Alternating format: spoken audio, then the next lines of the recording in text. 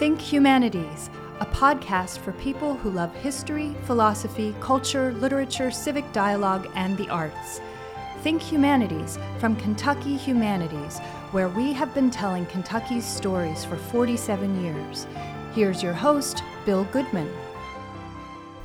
Why is the issue of slavery such a difficult topic to talk about? What don't we know about the origins of slavery and how the first slaves arrived in Kentucky? What are researchers and historians discovering about the relatives of indentured people at Ashland, Kentuckians Henry Clay's Lexington home? Today on the podcast, our guests are Executive Director of Ashland, Jim Clark, and Cameron Walpole, Manager of Tours and Education at Ashland. To our Think Humanities podcast microphones, welcome to Jim and Cameron. Welcome. Thank you. Thank you.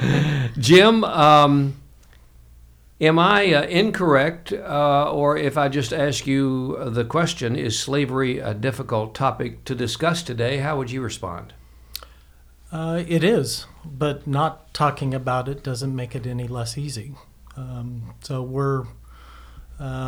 We have decided that the best way to deal with this topic is to face it head on and to share whatever information we have, and ask the public to share what information they might have.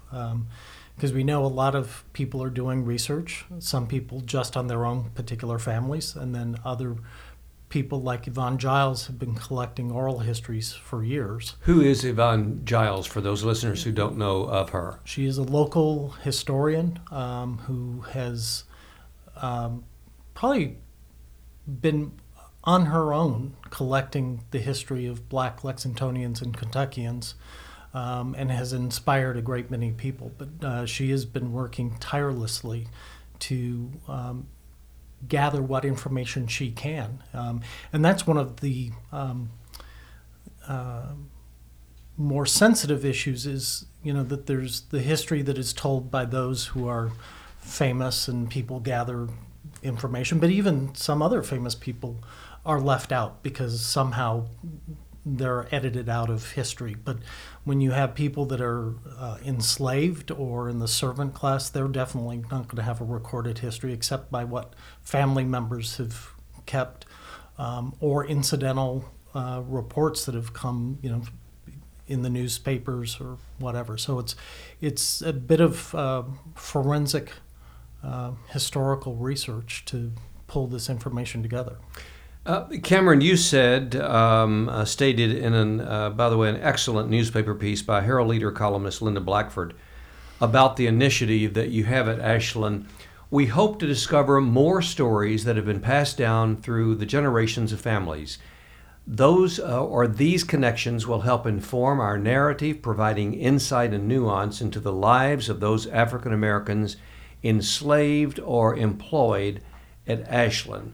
So tell me about the initiative at Ashland. So this initiative is something that Ashland staff have been working on for a number of years, gathering research on African Americans who lived and were forced into labor at Ashland. So we're talking not just about the enslaved population, but also about the employed African Americans, like the Hummins family, who were employed by the McDowells. So this initiative we kind of kicked off last year because we got a grant from the local History Trust Fund that's administered through KHS, the Kentucky Historical Society. And with that grant, we were able to start looking into creating an African American history focused tour. So in addition to that, we'll also be revamping our signature Ashland tour so that we're, telling the stories of the African Americans who were enslaved, kind of giving a more full picture of life at Ashland, not just for the Clay family, but also those men and women and children who lived at Ashland. So in addition to these two tours, we're also going to be looking at ways to memorialize through public art. That's definitely Jim's background, so that's going to be an interesting project for sure. We're also looking to create educational resources because, a museum it's great, but a lot of people can't make it to a museum, so we're going to be working with teachers. We're going to be creating lesson plans and web resources for people who are doing their own genealogy, and people who just want to know more about the history of Kentucky. You both are certainly aware of what's going on around the nation in regard to maybe some historical places changing the way they approach this particular subject. Some started a long time ago. Others are just now getting into it. What is that true, and why is that at this particular time? To both of you, I'll ask that question. Cameron? Well, I will say that, for other museums who are looking to do similar research or launch new programs, it's never too late. We have been working on it for a number of years, but it's been kind of behind the scenes. We're just now at a point where we're able to, kind of unfurl this to the public, ask for feedback for the public so that we can really move beyond the archives and get into the real stories of people who were, Lexingtonians today and all of the family histories that they have. And I think there's a social political context that has awakened people. I think people are seeing that the Civil Rights Act and the Voting Rights Acts can be easily challenged and disregarded. So that's the importance of knowing history. Because when Henry was active in American politics, it was about issues of states' rights and the role of the federal government. And he was a true believer in the role of the federal government to accomplish the greater good for the nation. And now you have rather belligerent state rights activists that are trying to undo these things. So I think it's raised a lot of sensitivity to how we are connecting with one another, and the racial issues that have not been resolved. Just because we had a black president does not mean that we are now free and clear of this.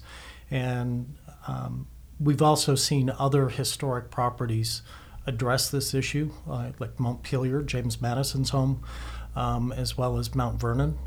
Some have had varying degrees of success in how they reached out to the community or did not reach out to the community. So we're learning from those. But also I think it's important for us to be working with the groups that are here in Lexington and Kentucky that are exploring this, because what we want to be able to do is tell Ashland's story and connect it to whatever else is going on. We're not here to try and tell Kentucky's story in terms of the enslaved. And I think that is, for us, is helping us to build these bridges out into the community so people can see a fuller picture. I'm talking with Jim Clark, the executive director of Ashland, Henry Clay's home, and Cameron Walpole, who is the full title. Cameron, let me give that to you again. What is your title again? It is Manager of Tours and Education. There you go. And you're primarily, are you responsible for putting all this together in Lexington? I'm along with a team. Yeah, right? I'm working with a great team. Yeah. And we also have a fabulous core of volunteers who are in the process of training to do this. So we're also looking for new volunteers to come and contribute to this. But this, kind of what Jim was saying, this history has never been more relevant. And historic places have a mandate to tell these stories. We have a responsibility to our community to tell a full and accurate picture of the history of Ashland. Not just the people who were enslaved by Henry Clay, but Henry Clay's own views on slavery are important to explore as well. So we're trying to do our best and get it right. So it's definitely a process, but it has been a really interesting one. We had an event with people from Lexington this past weekend where we had a really meaningful conversation about the interpretation of slavery and what it can do for a community. And I think the thing that came out over and over in our conversation was the need for educational resources and to start this education early. So we, museums like Ashland, have an opportunity to fill in the gaps where schools can't always, cover due to logistics or state standardized testing, that sort of thing. But we have an opportunity to do outreach in the community and, let people learn about their roots. So we're in a good position to do that. I want to talk more about the public art aspect of this and more about what you just said, Cameron. But I first want to bring in the 1619 project. And it seems like that at a time when there is such a focus on that and how that has been is being used as an educational, historical revival of that. And do you think that the 1619 project, and what little I've heard of it and read of it so far, the New York Times did quite a lengthy dedicating the magazine and the newspaper section to it a couple of weeks ago. I understand that it's even hard to get a copy of that at this point. But do you think the attention on the 1619 project in some way, when you go 200 years beyond that, sort of allows you to focus in a more meaningful way about what happened here in our own backyard? Absolutely. This, what the 1619 project is doing is it's sparking a cultural awakening. We're really realizing the relevance of this history, and its lasting relevance. This isn't just kind of like, this is our history, it's good to know where we came from. No, we're seeing real ramifications in our civic life, and that's why historic sites are so important, because we are able to really delve into that history, and that's what the African American History Tour is going to do. It's a deeper dive into this history. And previously, Cameron had used the word relevance, and that is a challenge for all historic properties. We don't want to be a quiet little park where you come and relive the past. That's not why we're here. We are here to promote the legacy of Henry Clay, who was an incredible leader, and also, from our perspective now, rather flawed in his views on slavery. But it's that sort of messiness of being human and political that makes Henry interesting, because prior to being a politician, he wrote as an abolitionist under an assumed name. And then he had this view of slavery from a very high level in D.C. of sort of this macro view of it, and trying to slow down the spread of slavery to balance free states from slave states as the nation grew. But then, because of his farm, he had slaves. He bought slaves in order to have a prosperous farm. And then that sort of attitude was visited upon his son, James, who, when he was in Europe as an ambassador to Portugal, was anti-slavery. And then in correspondence, as James was getting ready to come back to Kentucky, Henry said, "Don't even think of running this farm unless you're going to keep the slaves." And so James became a slaveholder and also a Confederate. So it's sort of interesting how the actual farm and farming plays this sort of microeconomic role in their thinking of how do they get the most out of the land, and it's using slaves, but at a very higher level. At one time they were against it. What drove James to the Confederacy? Well, the Clay family was like other Kentucky families, split. I'm not sure. I think it was again, it was an issue of states' rights, of not being told of what they could do, and I I also think there was a tremendous fear of the change in the economy from the agrarian lifestyle of the South versus the industrialization of the North, and that they didn't have those options in terms of getting labor any cheaper than they could. And certainly the mechanization of farms was not going on back then. So if you had a hemp farm, you had slaves.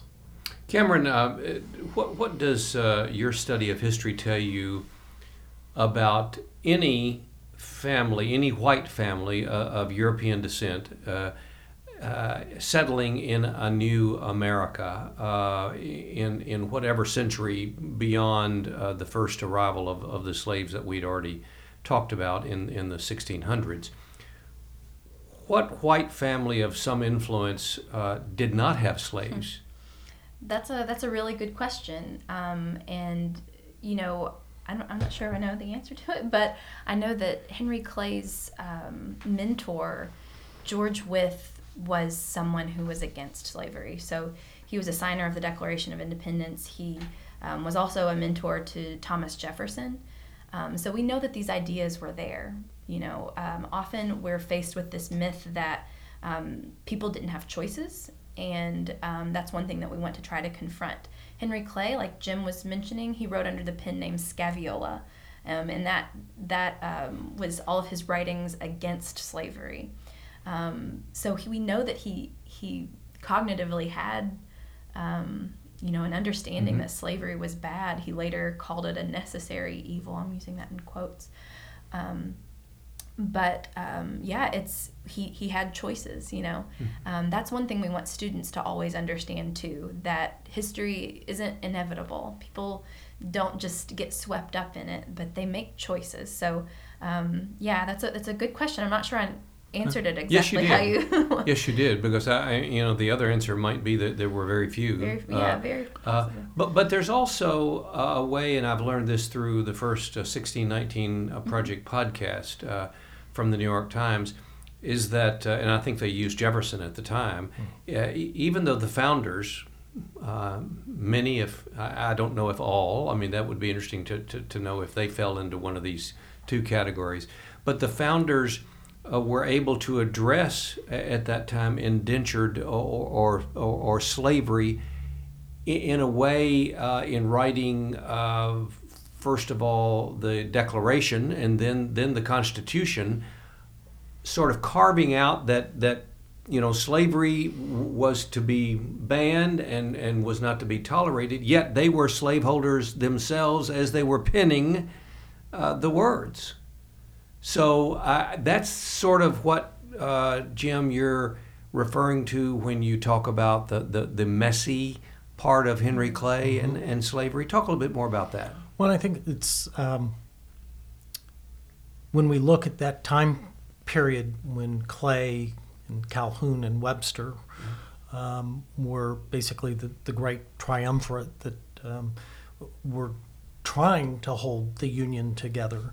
I think it's a shifting world, and I think that their worldviews were being challenged, and I also think one thing that people overlook is that the contextual argument of the economic factors is one thing, but then the other factor, when many people back in to the beginning of this country, and when slaves were first brought here, thought they were creatures without souls. So they're not the same. They were the idea of them becoming property was a very easy one because they weren't the same. They were not in the same human structure as the Europeans. So I think that's where it made it a whole lot easier for people to treat them in that manner of enslaving them and separating families and selling young children off. But also I think it was perhaps their mental defense, knowing in their heart somewhere that these were humans. And it took a long time before that consciousness came to be. came to the front, and I think thanks to the Quakers and even our Shakers, that probably helped raise that consciousness. Plus also the wealthier white Europeans who did not own land. George Wythe would have been an attorney. He probably did not, I mean, he was a justice. He probably was not operating a farm. So he didn't have the same economic interests. And I think could probably stand aside and look at that and judge it for what it was worth. The initiative at Ashland will look at a number of different areas, Cameron, which you've described. Do we know when the first African Americans came to Kentucky or were at Ashland? So we have a pretty good indication that Aaron Dupuy, who was Henry Clay's body servant, he was enslaved by Henry Clay, most likely came with him when he came to Lexington in 1797. We know that he was born in Hanover County, Virginia, which is where Henry Clay was born. We're not certain of that, but Henry Clay, his father died when Henry Clay was 4 years old, and that's when he inherited 2 enslaved people. So at the age of 4, he's already dealing with this issue, and it would be an issue that he dealt with in his personal life and his political life for the rest of his time. Yeah, I don't think there was a point in Henry Clay's life when he made the decision to get into slavery. It was always part of his life. And, you know, with us talking about the complicated nature of slavery, the Dupuy family is an especially complicated relationship that kind of speaks to that. Aaron Dupuy was a body servant of Henry Clay. He drove his coach. He attended to every need. And then there was his wife, Charlotte Dupuy, who sued Henry Clay for her freedom. And this is a family that had, in relative terms, more privilege than some of the other people who Henry Clay enslaved. That's why they were working in the house. This isn't to say that this was easier labor. It was definitely more complicated, but this is also a family who Henry Clay, in one regard, is enslaving, and another holds a little bit more close to his heart probably than others. And then at the same time, he separated the family. He sent Lottie, after she sued him for her freedom, to Louisiana, separating her from her family for a number of years. He eventually did bring her back, and he emancipated her. But he also sold their grandson, Charlotte and Aaron's grandson, away. So we've got this really, really complicated relationships that we're trying to make sense of, and we always get questions from students on how do you make sense of this? And, you know, we can offer very little in terms of that. It's a heart thing, you know, that kids are having to grapple with, but it's an important thing that they're having to grapple with. What do you think these students can learn from that story and other stories that you will be relating to them at Ashland? That's a great question. Students are going to learn about resilience and resistance. So Charlotte Dupuy is an excellent example of an enslaved woman who went beyond what she was seemingly capable of and sued Henry Clay for her freedom. And let me just interrupt and say that Charlotte Dupuy, Elizabeth Lawson in real life, is one of our wonderful Chautauqua characters, and I would imagine that she's going to be called upon even more to tell her story, and she does it in such an excellent way. And it's a story that so many people, many Kentuckians, have not heard and weren't aware of.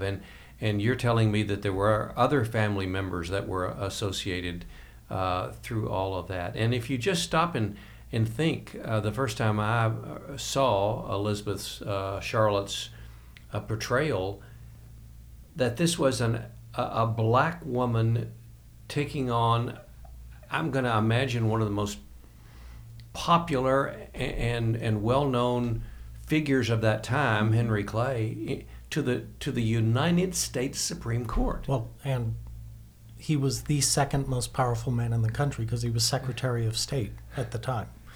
And she's a real touchstone for us because of all the documentation. But even with that, we have no idea what she looked like. There is one photograph of Erin later on in life, but nothing on Charlotte. But also the fact that as we learn more about this, it is the quintessential peeling the onion back. Because when I first came to Ashland, when we talked about Lottie, it was that she was brave and courageous and out there and like, oh my gosh, who would do this? Well, the more we learn about this, there was over 110 lawsuits similar to hers in Washington, D.C. at the same time.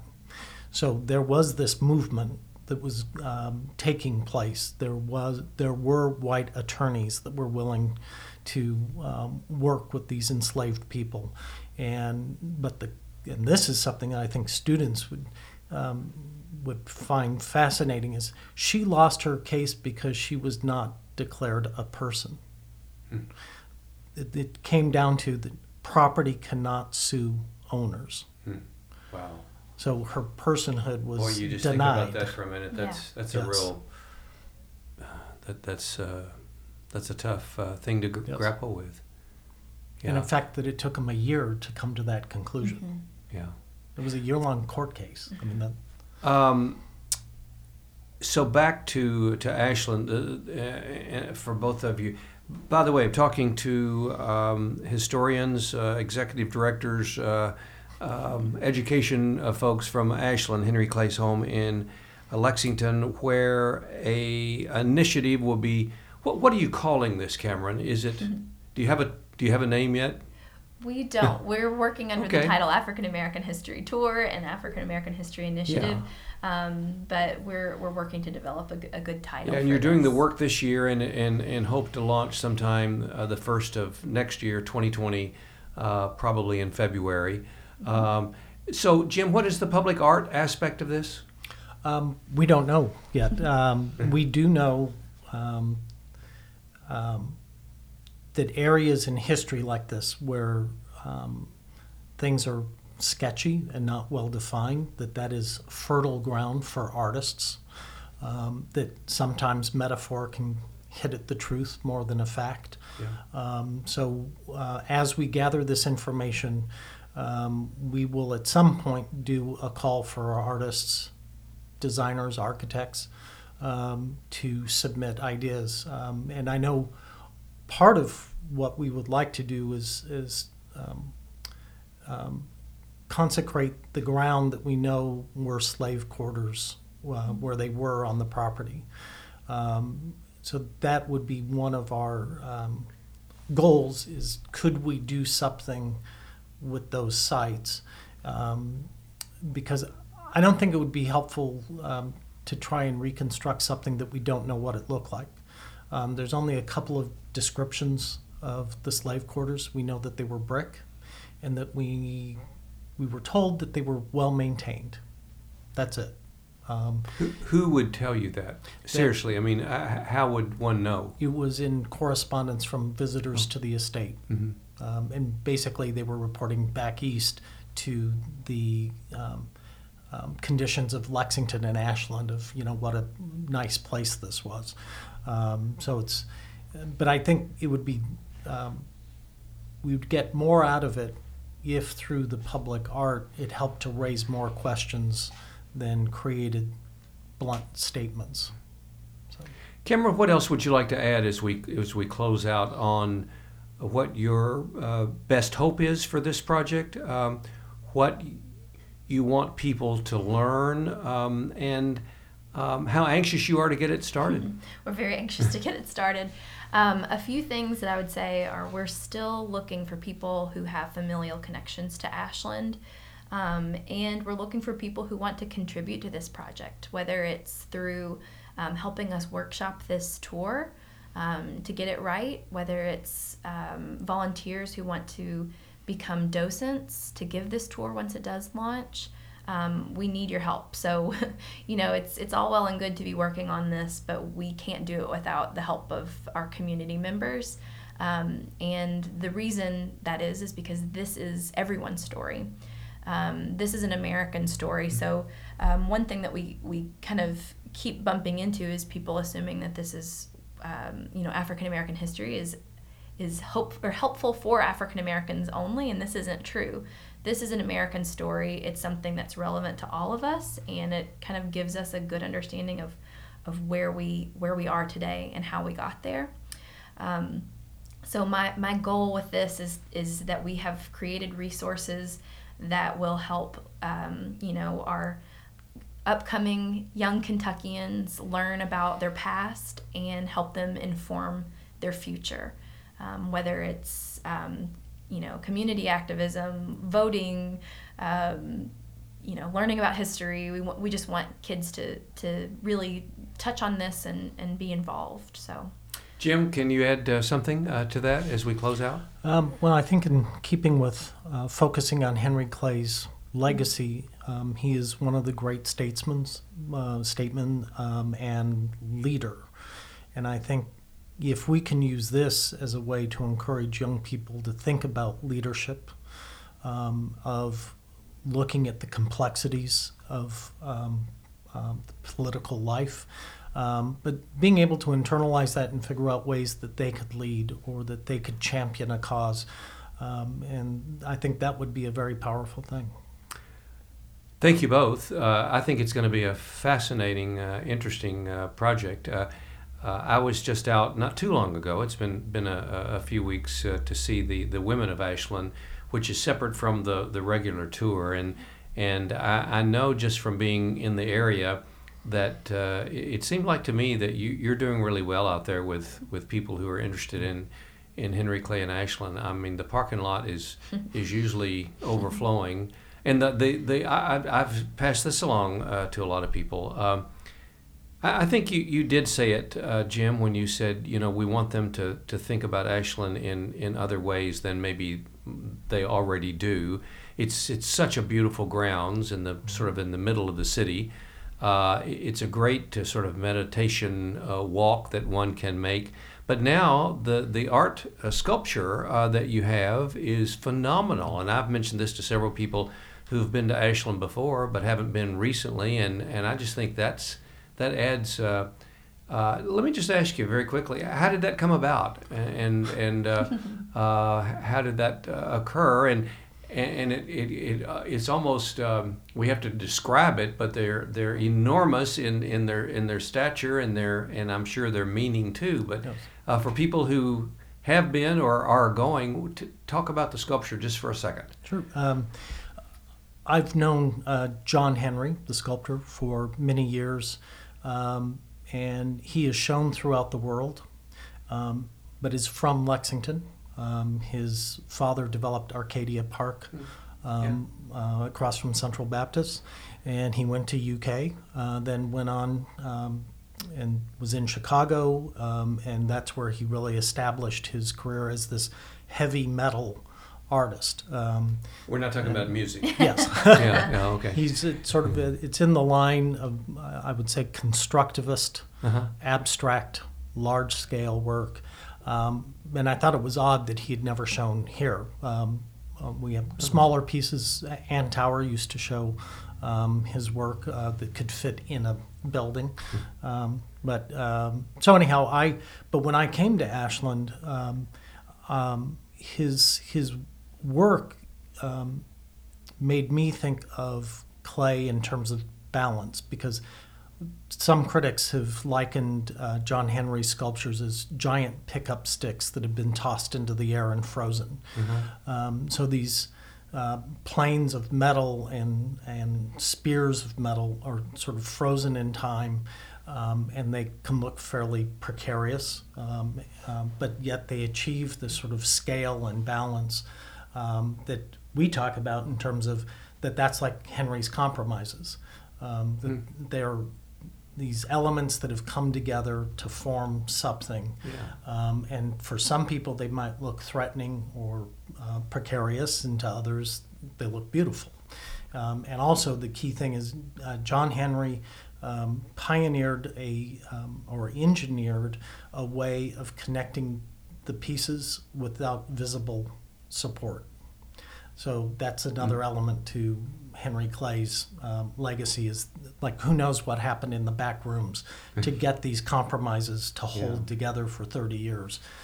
So that's where we use that as a way to talk about Henry, but also I think just formally these pieces fit into the landscape to draw your eye through the property and to make you look at the landscape differently. Are they permanent?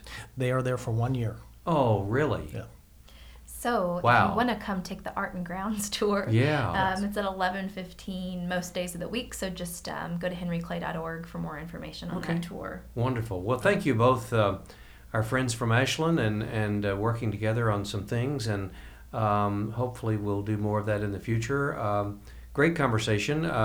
The African American Initiative is going to be unveiled officially in 2020. But the art is there now, and so much more at Ashland too. Really, so much more. So thanks to you both for being here. Thank you. Think Humanities is a podcast from Kentucky Humanities, where we have been telling Kentucky's stories for 47 years. Think Humanities is available at kyhumanities.org, iTunes, and SoundCloud. Join us next week for a new episode of Think Humanities.